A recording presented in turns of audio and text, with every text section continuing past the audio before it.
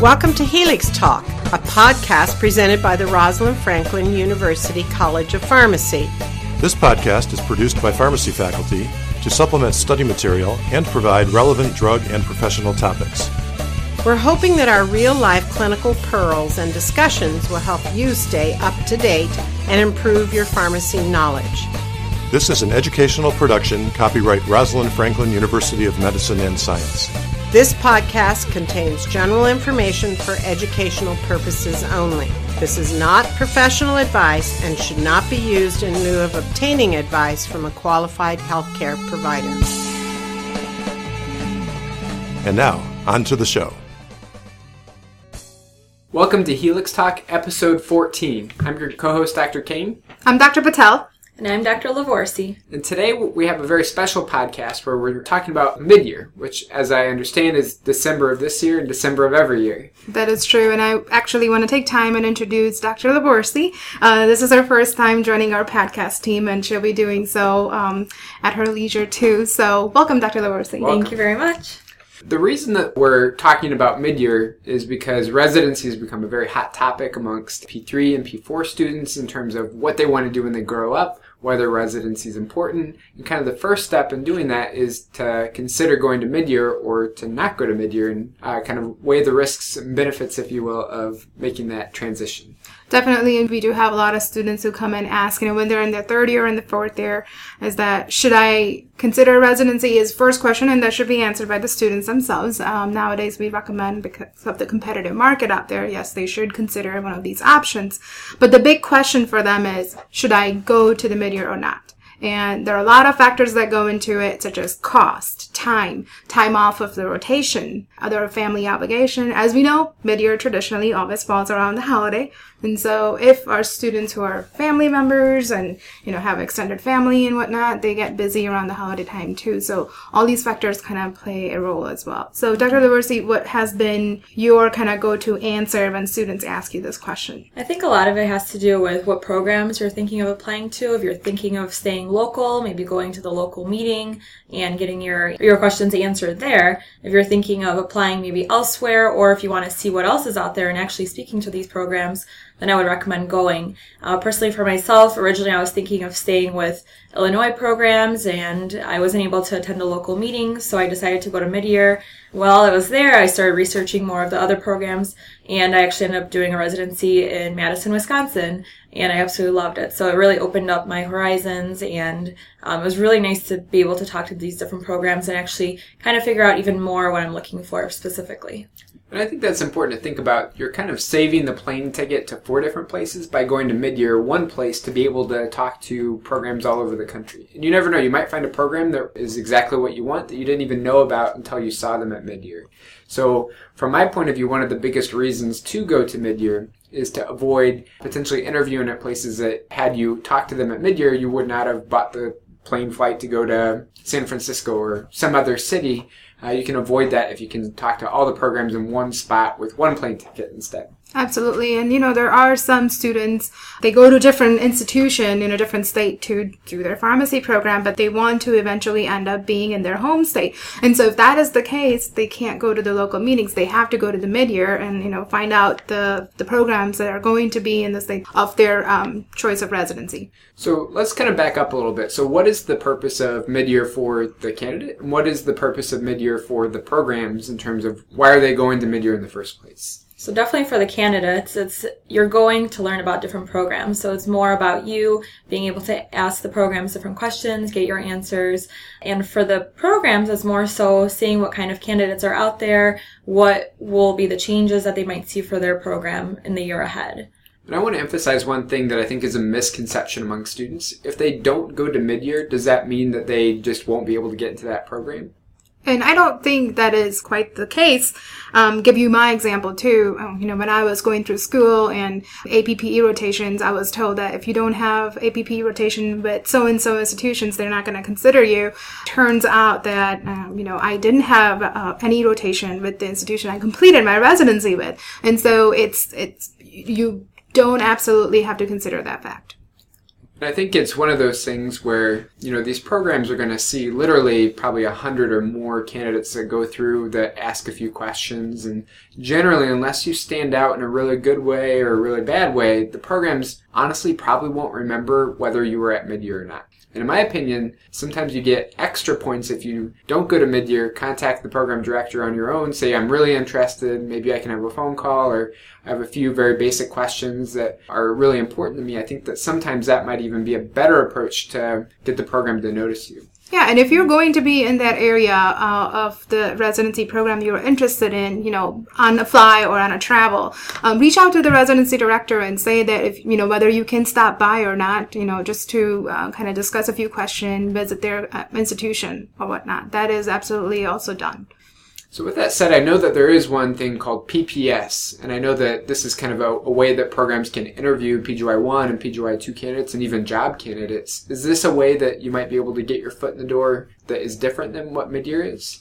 So PPS stands for Personal Placement Services. And from my experiences, I know a lot of the employers, meaning the institutions who are looking to hire PGY2, meaning advanced residents, or fellows, meaning the industry type of 1 to 2 year fellowships.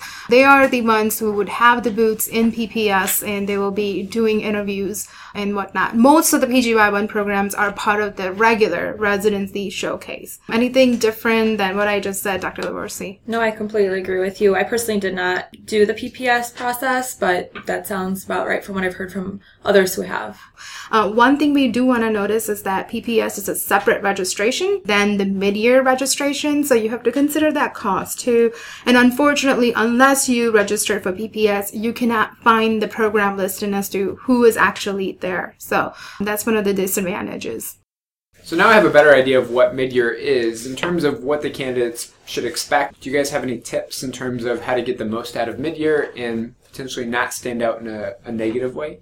So one thing to keep in mind is it's 2 days of the program setting up a booth, but each program is only there for a couple hours, so either for a morning session or an afternoon session. So definitely looking ahead, looking at all the programs that you're interested in, kind of mapping it out. Where are they going to be? What day they're going to be there? And just really take a look at all of their websites, see what information is out there, see what else you want to find out about these programs. Get to know the residents that are there and see if you actually fit in. So, it's great to get your questions answered, but also see if you're a good fit for that program yourself, because that, you're going to be in that program for a year or two and you really want to make sure that you fit in well with them. Yeah, and talking about questions, you're going to do your homework, before you even go to the midyear, and going to look at the institutional's webpage for this residency program, find out exactly what's happening.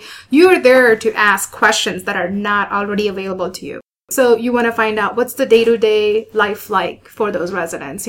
If the residents will like to do a residency again, would they choose the same program again? So these are the kind of questions that you want to be asking. And like Dr. Lavorsi said, you are there to get to not just know the program description, but you're there to get to know the residents, whether they're happy there in the program or not. You're there to get to know, hopefully if you get to talk to the residency director, to see maybe if that personality is something that you would get along with for the rest, 1 year or two, depending on if you go for PGY2. Just keep in mind, the whole point of you going is to have an idea of whether this is a good fit for you. So you're not going to impress anyone by asking a really dramatic question. You'll probably just stand out in a negative way. So the purpose of this is to ascertain whether this is a program that you would enjoy going to or not. And if that means asking the residents about, what is life outside of the residency like, that's great. If it's more about what has been the most surprising thing or what is something that you hadn't expected, great. But you probably shouldn't be asking things that are on their brochure and things that are on their website that are very obvious. Yeah.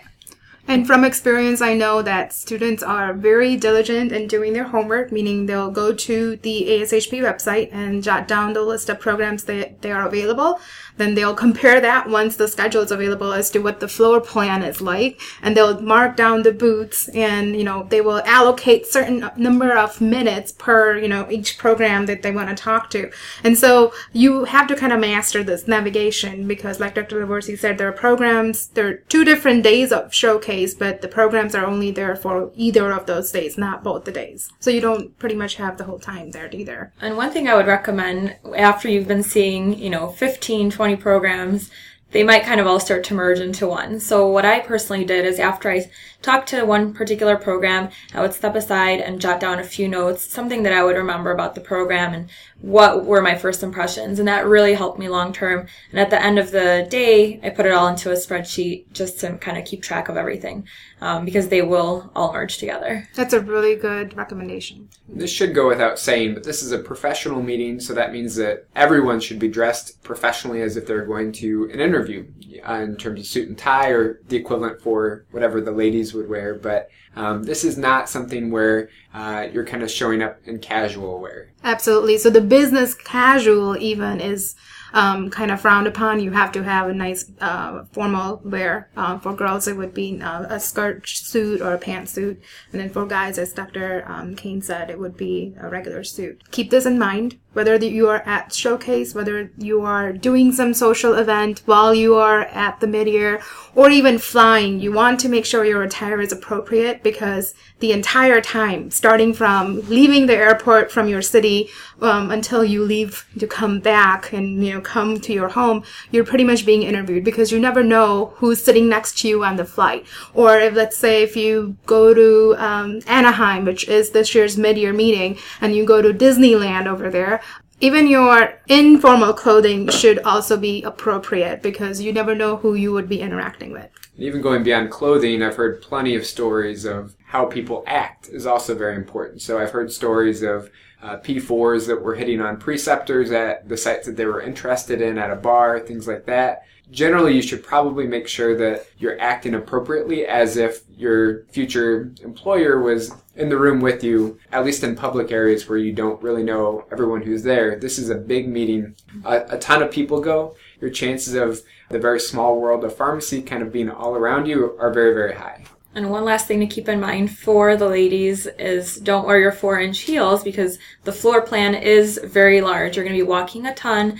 You're going to be standing a ton. So wear comfortable shoes so that you're not focusing on your feet and you're focusing on learning about the programs. And we have heard horror stories of people taking off their shoes and speaking to program directors, so try to avoid that as well.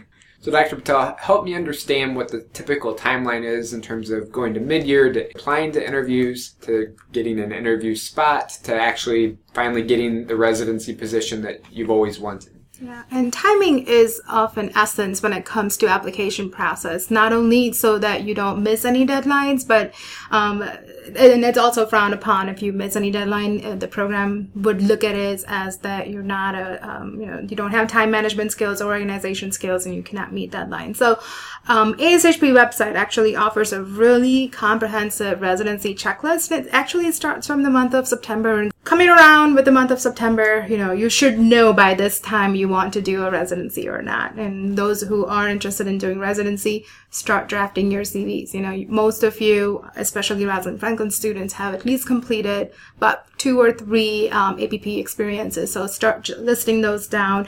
Start identifying the people that you're going to go and ask reference letters for too. And we'll talk about who you should consider for item of reference as well. Start drafting those cover letters, if not institution specific, but have a format ready to go. And if your local pharmacy organizations are doing a local showcase and you can attend, and on top of attending the midyear, go ahead and check those out as well. So actually, month of October then gets a little bit busier too. We're, talking about looking at the most updated list of residencies on the ASHP website. Make sure you go ahead and register for the midyear meeting. Make sure you start collecting your wardrobe. As we said, you want to look very professional and presentable. You want to also think about whether you're going to do PPS or not, and then whether you want to register for that or not.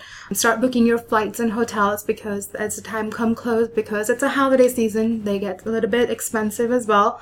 And start registering for forecast and match. From what I know, this year's forecast cycle is supposed to start either late October or early November. But I'm sure you will find out from your colleagues too, who are pretty much checking the site every single day to find out when it will be open. And then month of November, it's just 1 month before you attend your midyear. So here's the time you want to finalize our CVs, make sure there are error proofs, typo proofs. Start making your cover letters a little bit more specific to the programs you are going to visit. Don't complete them because you will still be finding more information when you go and talk to these programs at the mid-year too, so which can also, possibly go on those cover letters as well. Tell your school, register that, you want the transcript to be sent to Forecast. Now, Forecast is actually a centralized application system that was recently launched. I think it's going on for about 2 years, if I'm not wrong.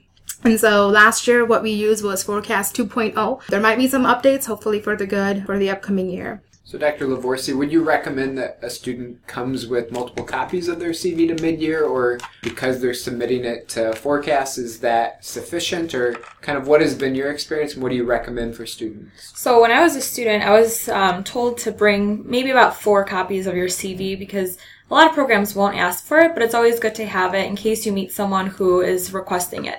And actually, when I was at the mid-year meeting, I've had 2 residency directors ask for my CV. So it was a good thing that I had it, and I had it printed on professional paper. The other thing, too, some people ask is whether or not to have business cards with them. I personally had them with me as well, and being a resident at the mid-year meeting, there were a lot of students who did have their business cards and handed them to us. And sometimes we remembered them and sometimes we didn't. I've heard from other programs that sometimes they have 2 piles for their business cards, those who gave them a good impression, those who didn't give them a good impression. So I think things can go either way depending on the program. But I would recommend bringing a few copies of your CV. So at least from my point of view, I'd probably recommend that you just have a few copies if they request it, but I would not offer it to anyone unless they specifically request for you to give them the CV or a business card. Definitely, I agree with that.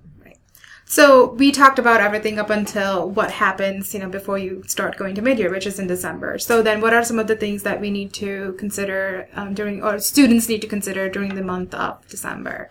So definitely in December, after you attend the mid-year meeting, definitely sending out thank you cards to the residency directors that you may have spoken to.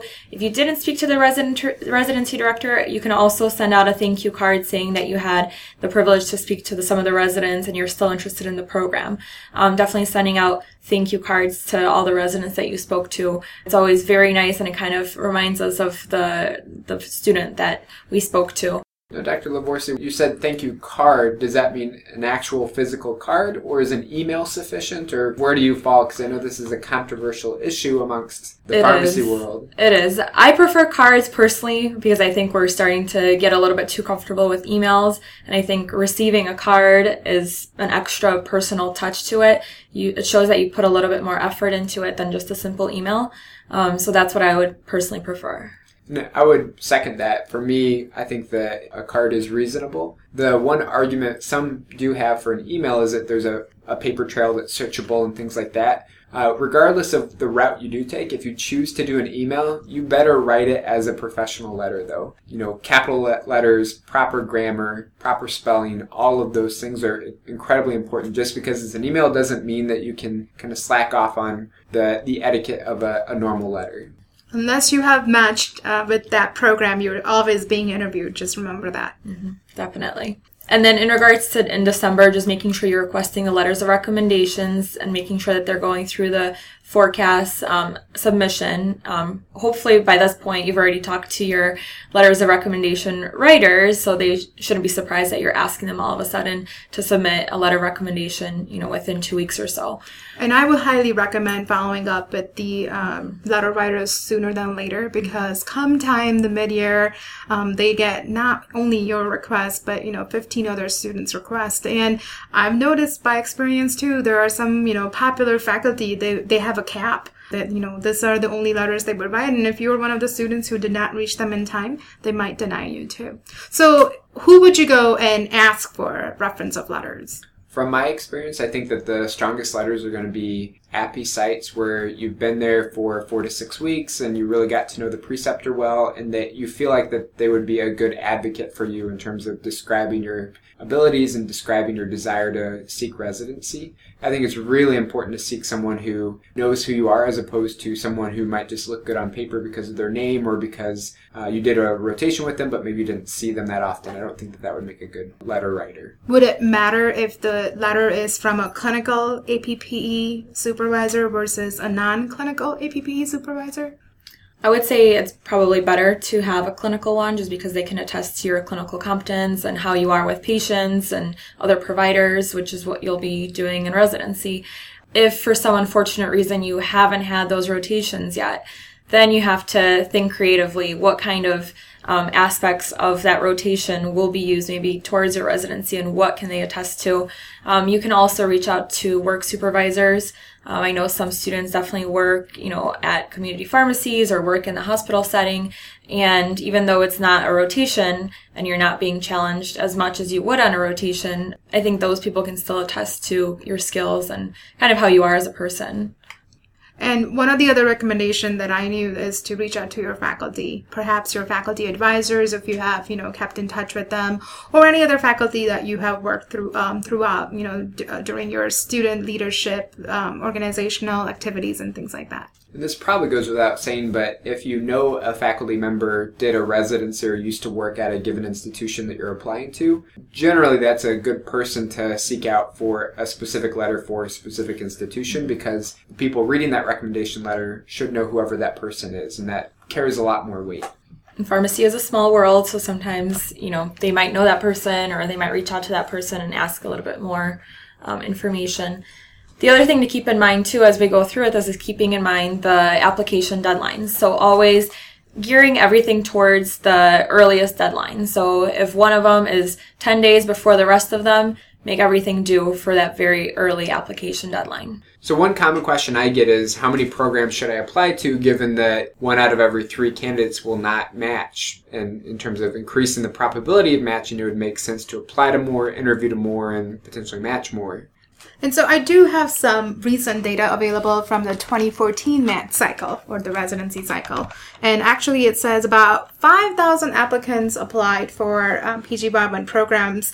And out of those 5,000 applicants, there were about 55,000 applications. So on average, you're looking at about 9 to 10 applications per applicant. Not all these applicants entered into the ranking, meaning they did not agree to pursue the residency thereafter, but still the number of applications are increasing day by day. And keep in mind again that it's really a 2-step process. So you're applying to these programs. Let's say you apply to 10, you may only get an interview at a portion of those. And then of that portion, only some of those may rank you. So again, the thought of maybe starting with a bigger number of programs that you're willing to go to, or at least interview there, and then narrowing that down in terms of who you're willing to match. Absolutely. So let's say that all of our astute listeners have gone through the entire process of getting recommendation letters, have done the application process. What happens after kind of the deadlines in late December or very early January? One thing I do want to make sure that you forecast has a deadline date, but do not wait until the midnight of your deadline, because a lot of the times the server gets overwhelmed because most of the other students are doing the same. So I would say do a deadline a week before than the actual deadline. So if something goes wrong, you can't find this document or that document, you still have a few days to find it and submit it on time. So end of December should be your goal to, maybe even earlier should be your goal to complete all the application and submit it on forecast. Then after the application is submitted, then you wait and then you'll be asked for interviews, so on-site interviews. Make sure that if you're on rotations, definitely being upfront with your preceptors and letting them know that you applied for a residency. You'll probably have some interview dates, and to make sure that you understand what the rules are for taking days off, and if there's anything to make up, make sure you're clear with your preceptor about that. So you'll get these on-site interviews. Make sure you schedule them. They'll often send you a list of dates to choose from. And then at that point, just figuring out what you're going to do for transportation, where you're going to stay, kind of the nitty-gritty details that go with interviews. Yeah, and then after that, once you've done all of your interviews, and the ranking process starts, where you rank the programs that you're willing to go to. Don't ever rank a program that you're not willing to go to. And then the programs also rank the candidates that they've interviewed, and they will not rank anyone that they don't want to go to their program. Absolutely. And here's where I want to talk about Match a little bit. So Forecast, we mentioned, is a centralized application system. What Match has done now, and this is the website for Match that also do residency matching for medicine and other healthcare professionals as well. So Forecast and Match has merged. So as soon as you apply upload your demographic information on forecasts and you register for forecasts, you also get registered for match. And then you get something called NMS code, which you would use to rank this program. So once your application's done, match gets updated that, you've done the application. So know the fact, like Dr. Kane mentioned over here, when you rank the programs, you're entering into a formal binding agreement. So again, even at that point, if you think that you do not want to pursue residency, and in some cases it does happen because the employer comes around, your current employer would come around and say, hey, we can't offer you a position, and that might change your mind too. So just be careful not to enter into the agreement unless you're completely committed to it.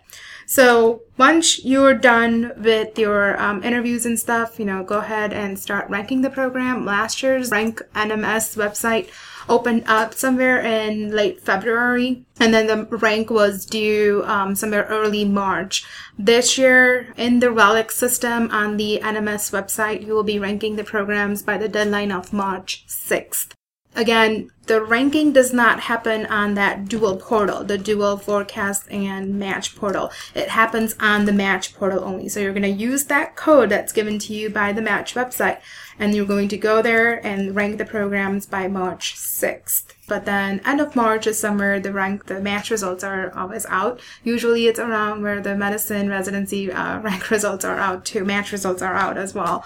What happens after match? So what if a prospective resident did not match with the program they wanted? What happens then? And that's actually a fairly common thing. So last year with match, about 2/3 of candidates did match to a program, whereas 1/3 did not match. And, those statistics have been getting worse for the candidate over the past decade. So in case that is, unfortunately does happen. So if you're one of those candidates, what happens next is called a scramble. So there's a list of programs who did not match maybe all of their positions or some of their positions, and this list goes out. And then the candidates are able to contact these programs and reach out to see if they would be able to interview with them. Sometimes the interviews are in person, sometimes they're over the phone. Be prepared to be flexible during this process as well. And this is a very hectic process, and I think the name that's given to the process is very appropriate. They call it the scramble. And it's literally the scramble because it's first come, first serve when it comes to those interviews as well as the spots of the residencies too. And one thing I know I advocate for is having some sort of a mentor or some faculty member, somebody that can maybe help you navigate through some of that. I know the timing is limited, but somebody who may be able to reach out, because I know a lot of it ends up being cold calls or emails to the program. And so having that ability to have somebody like that can help you navigate it, I think, because it can be so chaotic, so it's somebody that can know the ins and outs and can select, out of those 20 or 30 programs that have an opening, which may meet, given your previous experiences, which may match with what your expectations are. And so it can make it a little bit easier to narrow it down. The same thing, I think, as I make the same recommendation for anyone as you're navigating through it initially, that you have a mentor that can guide you, so that it goes double for the situation. So hopefully people or candidates who are interested in matching find a program. What kind of happens after that once the dust has settled, they've identified a program that they will be going to in the summer? What happens after that? Well, at that point, usually the program director will reach out to you saying, congratulations, this is our next step. This is what we'll be doing. If there's any paperwork to fill out, you'll fill out that paperwork. And the next thing is getting ready for the board, scheduling your board exam, studying for the board exam, taking it at an appropriate time so that depending on the state that you're in, sometimes it takes longer for you to get your results. So you don't want to be, in a residency program waiting for 3 months to be able to do anything legally.